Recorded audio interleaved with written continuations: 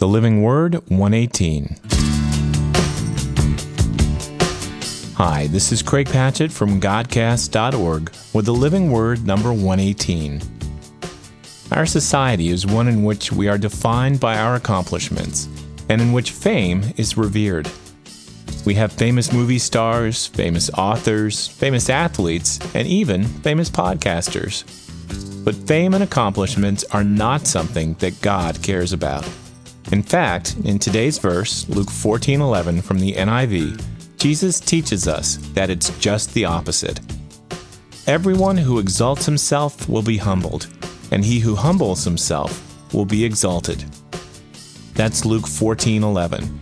And when we find ourselves starting to gloat about our accomplishments, this is the verse we should remember. Thanks for listening. This is Craig Patchett, and you can reach me at livingword@godcast.org or on the web at www.godcast.org. Until next time, remember that he who humbles himself will be exalted. God bless you.